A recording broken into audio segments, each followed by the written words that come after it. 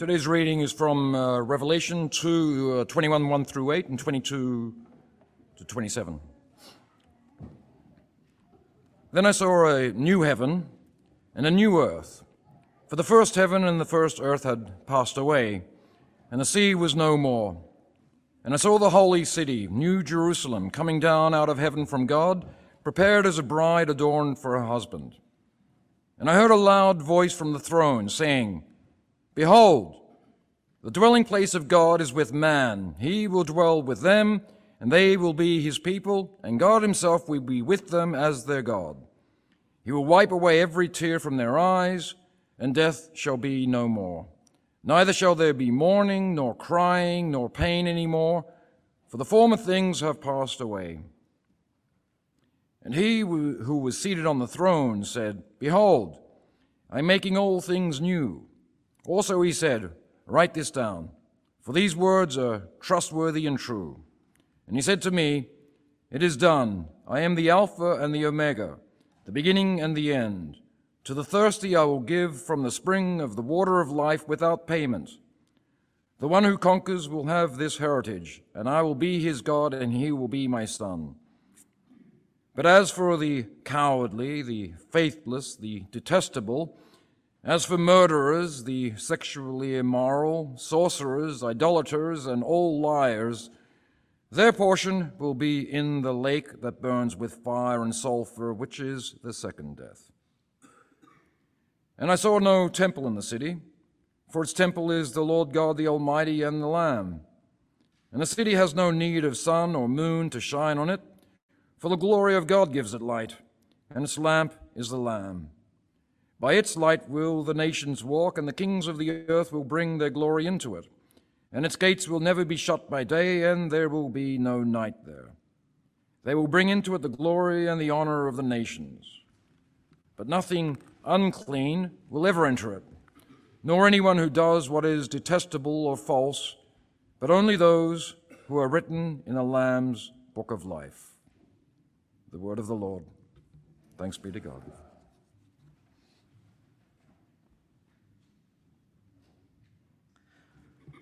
As you are aware by now, we're having a number of baptisms this morning, and so it's an exciting morning.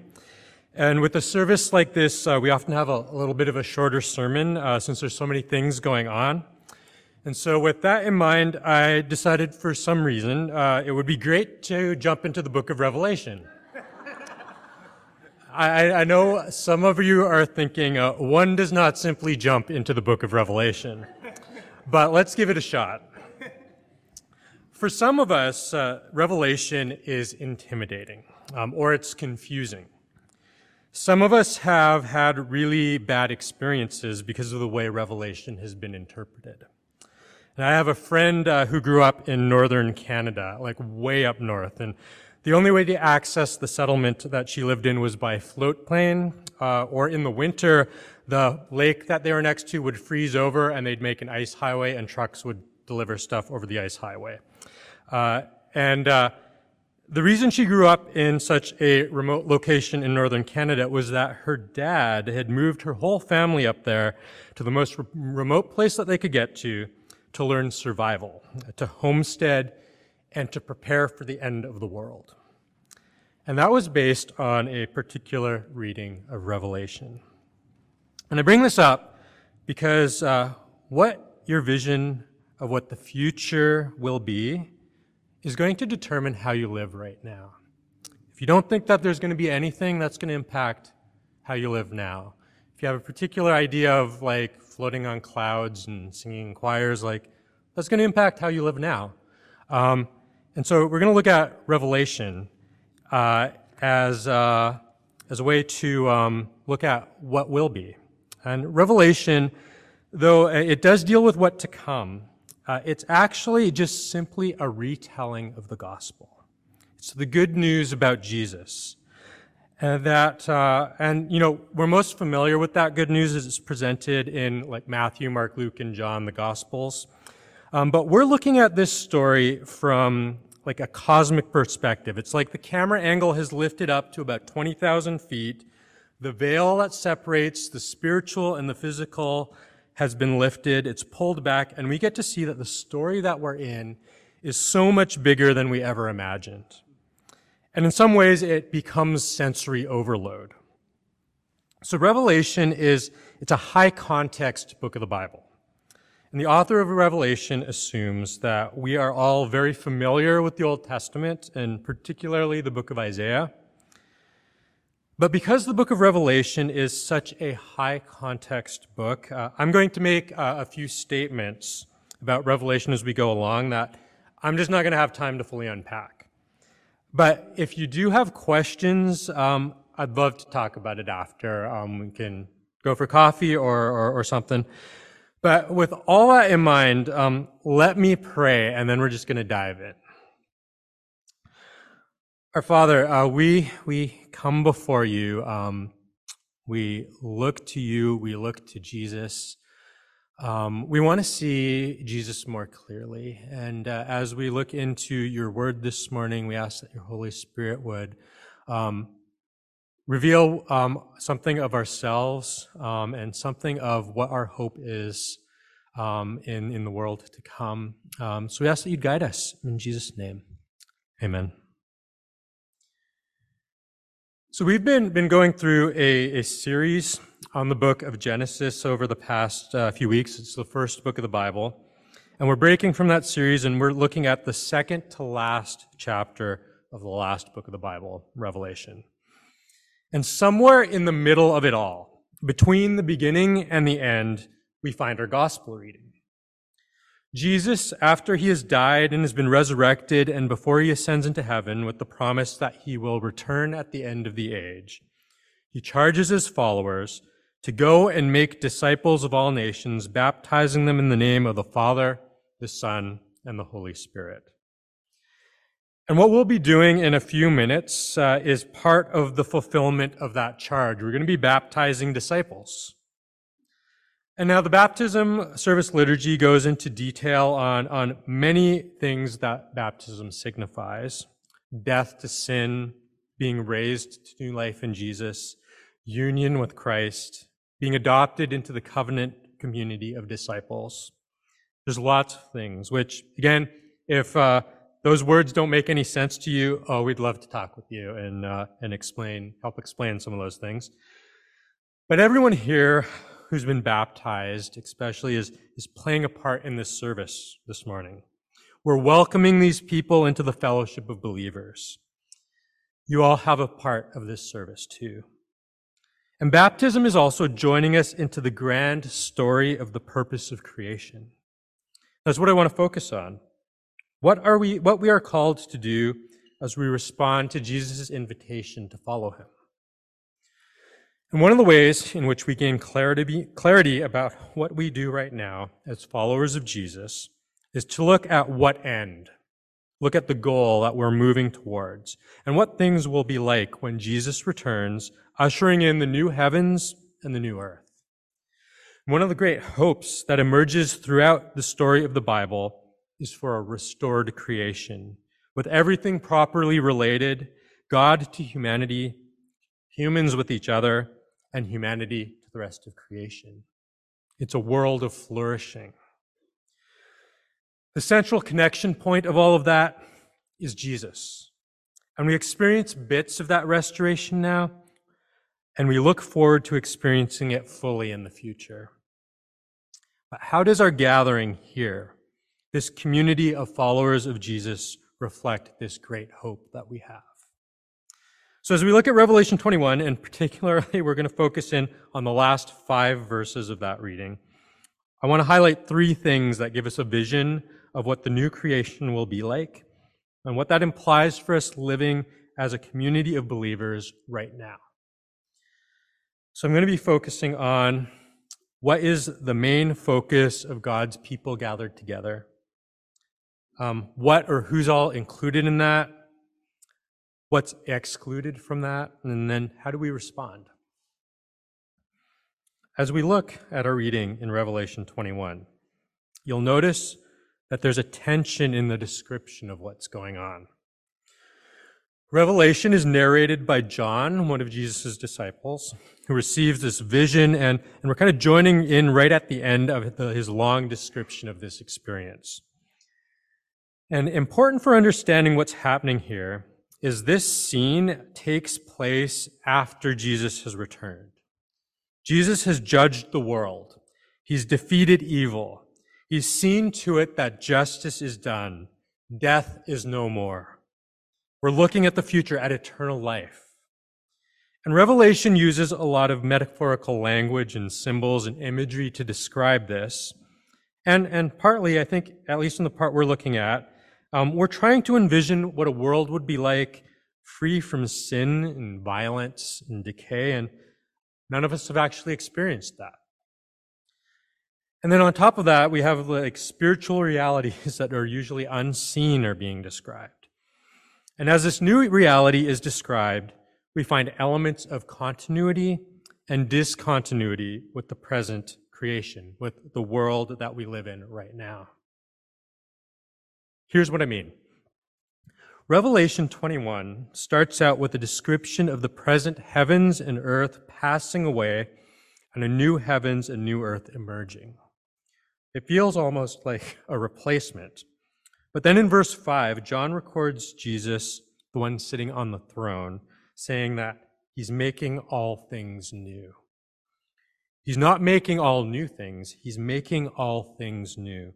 It's the language of restoration, not destruction. And then there's the language of union, of the new Jerusalem coming down out of heaven to earth. Heaven and earth are being joined. And in verse 3, a voice declares that the dwelling place of God is with humanity. This is temple language, an imagery that we first come across in the book of Genesis, that it describes creation, the first creation. God dwelling with his people representing God to the rest of creation. And so there's a familiarity of things, but there's also a discontinuity. And the discontinuity lies in the absence of death, the absence of mourning and crying and pain and violence and immorality and deceit. Years ago, I was leading a Bible study for a group of high school football players in Brooklyn. And we got talking about heaven and eternity and all these sorts of things. And one of the guys stopped me and he said, "Wait, is there going to be football in heaven? Because if there isn't football, I don't want to be there." So we actually ended up having this really good discussion about the nature of what things will be like. And we actually came to the conclusion that there may not be football as we know it right now, but whatever version of football there will be is going to be so much better than what we have now. At the very least, there'll be no concussions. But I know there's some people here who are thinking, football? That's going to be in that other place in verse 8 that's burned with fire and sulfur, right? But that's another debate. The point is that there's going to be continuity and there's going to be discontinuity between then and now. There's actually a bit of mystery in how that's all going to look. But I want to focus in on the main thing. And for that, we jump down to verses 22 to 27. What is the main focus of the new creation? Well, there's one really important word that comes up here. It's glory. It's in verse 23, the glory of God. And so the first thing to note is that everything is centered on and illuminated by the glory of Jesus. Verse 23 says that the glory of God, God's presence is so bright and flows so freely that it illuminates everything. All of the new creation shines with God's weighty character, as one of my seminary professors would say. And that's always got to be at the core of Christian community. It's all eyes on the glory of Jesus. And that's why here we say Emmanuel Anglican Church exists to see, reflect, and describe the beauty of Jesus. We want to bear witness to that reality that will be, and in a way, we get a foretaste of it right here. Because God's glorious presence is promised to us in His Holy Spirit, dwelling in us and among us. But that all sounds really abstract, doesn't it? The main focus of God's people gathering together is God's glorious presence with us. Jesus pouring out his Spirit on us. What does that actually look like? What are we actually to do? So if we look back at our passage, we see that in this gathering around the glorious presence of God, there's another type of glory that is present. Verses 24 through 26 talk about the glory and the honor of the nations being brought into the city of God. Now, the city, like New Jerusalem, New Heavens, these are all themes that are being woven together that are all throughout the book of Revelation. They're all kind of coming to a head here in the last bit. But what's going on? Well, the glory of the nations is different than the glory of God. The words in verse 26 are the glory and honor of the nations. And those two words, glory and honor, are kind of an idiomatic phrase that means something like treasure or wealth. And so the glory and the honor of the nations is something like the cultural or communal treasure that exists throughout the nations of the world. So think of things like food and literature and language and customs. And all of that treasure is brought into the new creation. The kings are like symbolic figureheads representing all the nations, and there's actually going to be this wonderful cultural diversity in the new heavens and the new earth. We'll have people from every tribe and tongue and language and nation. That's what's repeated all throughout the book of Revelation. And so here's where I think this says something to us presently. If that's what is going to be, and if we're a community that's seeking to bear witness to what will be when Jesus makes all things new, how do we go about living that out? Right? We're a community that is centered on Jesus, and we want to be a place where the cultural wealth, that treasure that comes from the nations, is brought in. Yet I don't think the answer is, well, let's just try to be more diverse, or anything like that. Diversity is not a bad thing. Yet diversity is not the main thing. Rather, for followers of Jesus, it's actually a byproduct of following Jesus. If it comes before Jesus, it becomes an idol that replaces him, and that's where problems pop up. Yet a diverse community doesn't just magically happen independent of what we do, and it gets complicated when we have people from all different backgrounds that are coming together, and we have different understandings of things and different ideas of how things are done. And something of that complexity is actually seen back in Revelation 21, which brings me to one of my last points here. My last point. It's that simply that while the glory and the honor of the nations, that treasure, is brought into the presence of Jesus, there's a bit of a caution hidden for us in the last verse, in verse 27. It says that nothing that is unclean will enter in, nor anyone who does what is detestable or false. The implication here is that there are no cultures that are pure, that are untainted by sin. The picture that we have at the end is not a free-for-all, everything is awesome and welcome moment. There's an acknowledgement that there are parts of all cultures that fall short of the glory of God and have no place before his face. Right at the beginning of this sermon, I made maybe it's a really obscure reference to a Lord of the Rings meme that's become popular in early years. I don't know, did anyone catch that? Yeah, okay. When I said one does not simply jump into the book of Revelation, I was referencing a meme that has a quote of one of the Lord of the Rings characters. He's from the movies or books. His name's Boromir. And he says, there's this phrase in the movie where there's this whole council that's gathered and they're trying to figure out what do we do with the One Ring. And he says, one does not simply walk into Mordor. But do we have any Lord of the Rings fans here? Right? Okay, I see some hands, right? Okay. As you probably noticed, I'm a fan of Lord of the Rings. The books by J.R.R. Tolkien are one of my favorites. And our family actually has a tradition of we'll read books out loud together. And this past Christmas, The girls were finally all at the age where I could read Lord of the Rings out loud to them. And so we read through the whole Lord of the Rings together, and I might have fulfilled one of my life goals by doing that. But I bring up Lord of the Rings because in that book, J.R.R. Tolkien, he did this amazing job of building up this incredibly detailed fantasy world with this amazing diversity of different peoples. There's elves, but there's not just one type of elves. There's wood elves and high elves and sea elves and gray elves, and not just elves. There's dwarves, and there's dwarves that lives in the mines of Moria and in the Lonely Mountain, and then there's hobbits and all kinds of hobbits, and there's wizards, and then there's men. There's humans from Numenor and Rohan and Gondor. And I could go on, but you get the point. There's all these different groups and different cultures, and they're all wrapped up in this grand quest to save Middle-earth by having to destroy a ring. And so I think Tolkien did a good job of honoring those cultures that he made and having like all these amazing things that they're all bringing together into this fellowship.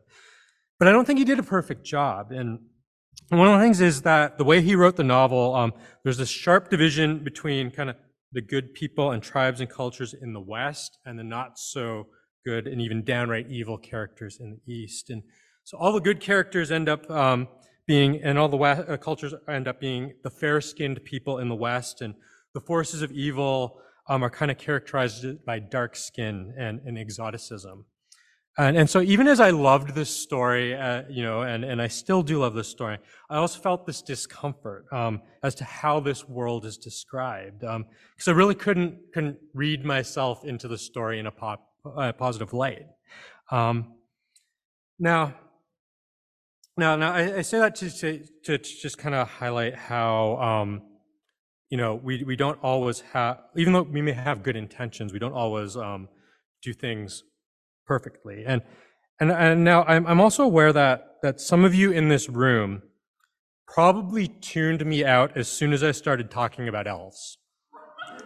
You're right? And you couldn't care less about something like Lord of the Rings, right? There's probably a lot of different reasons for that. It might just be personal preference, or you don't like fantasy novels and stuff like that. Or part of it could be that, the Lord of the Rings is just not part of your cultural background, right? Like there's actually absolutely no reason why you should be familiar with this story that I really love and I've been talking about, right? And I bring this up because I think this illustration just kind of reveals ways that we all can be unknowingly inhospitable to others that are different than us, right?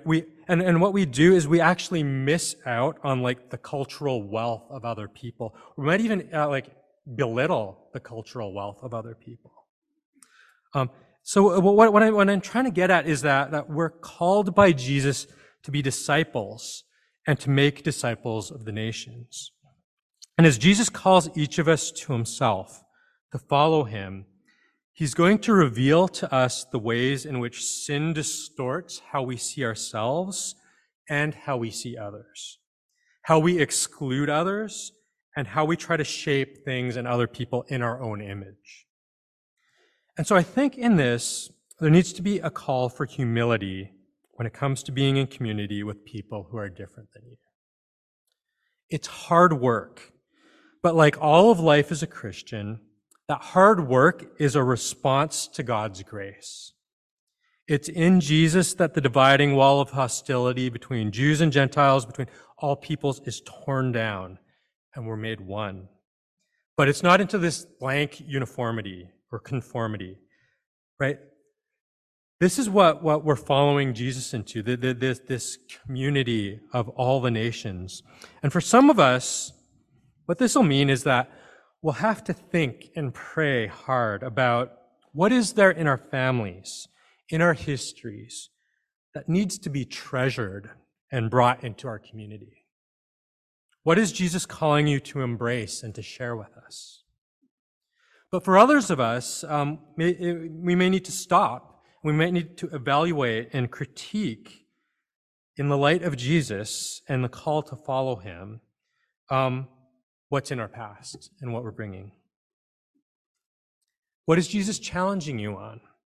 What are you bringing that is causing division? Can I just invite all of us here who call Emmanuel home, to bring our whole selves into our community? It's going to be hard. It's going to be messy. But it's in that mess that we're going to get a glimpse of what will be. And if you don't call Emmanuel home, would you consider bringing yourself, with all that entails, to our community? Regardless of where you're at, the call for us all in the midst of all this is to keep our eyes on Jesus as we walk forward together. Amen.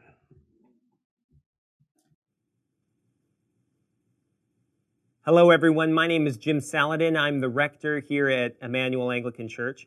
Our church exists to see and describe and reflect the beauty of Jesus Christ for the flourishing of our city. And I hope this podcast encouraged you in that way towards Christ.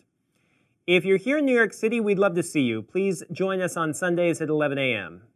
Generosity drives everything we do at Emmanuel. And if you'd like to contribute, please visit www.emmanuelanglicannyc.com/give.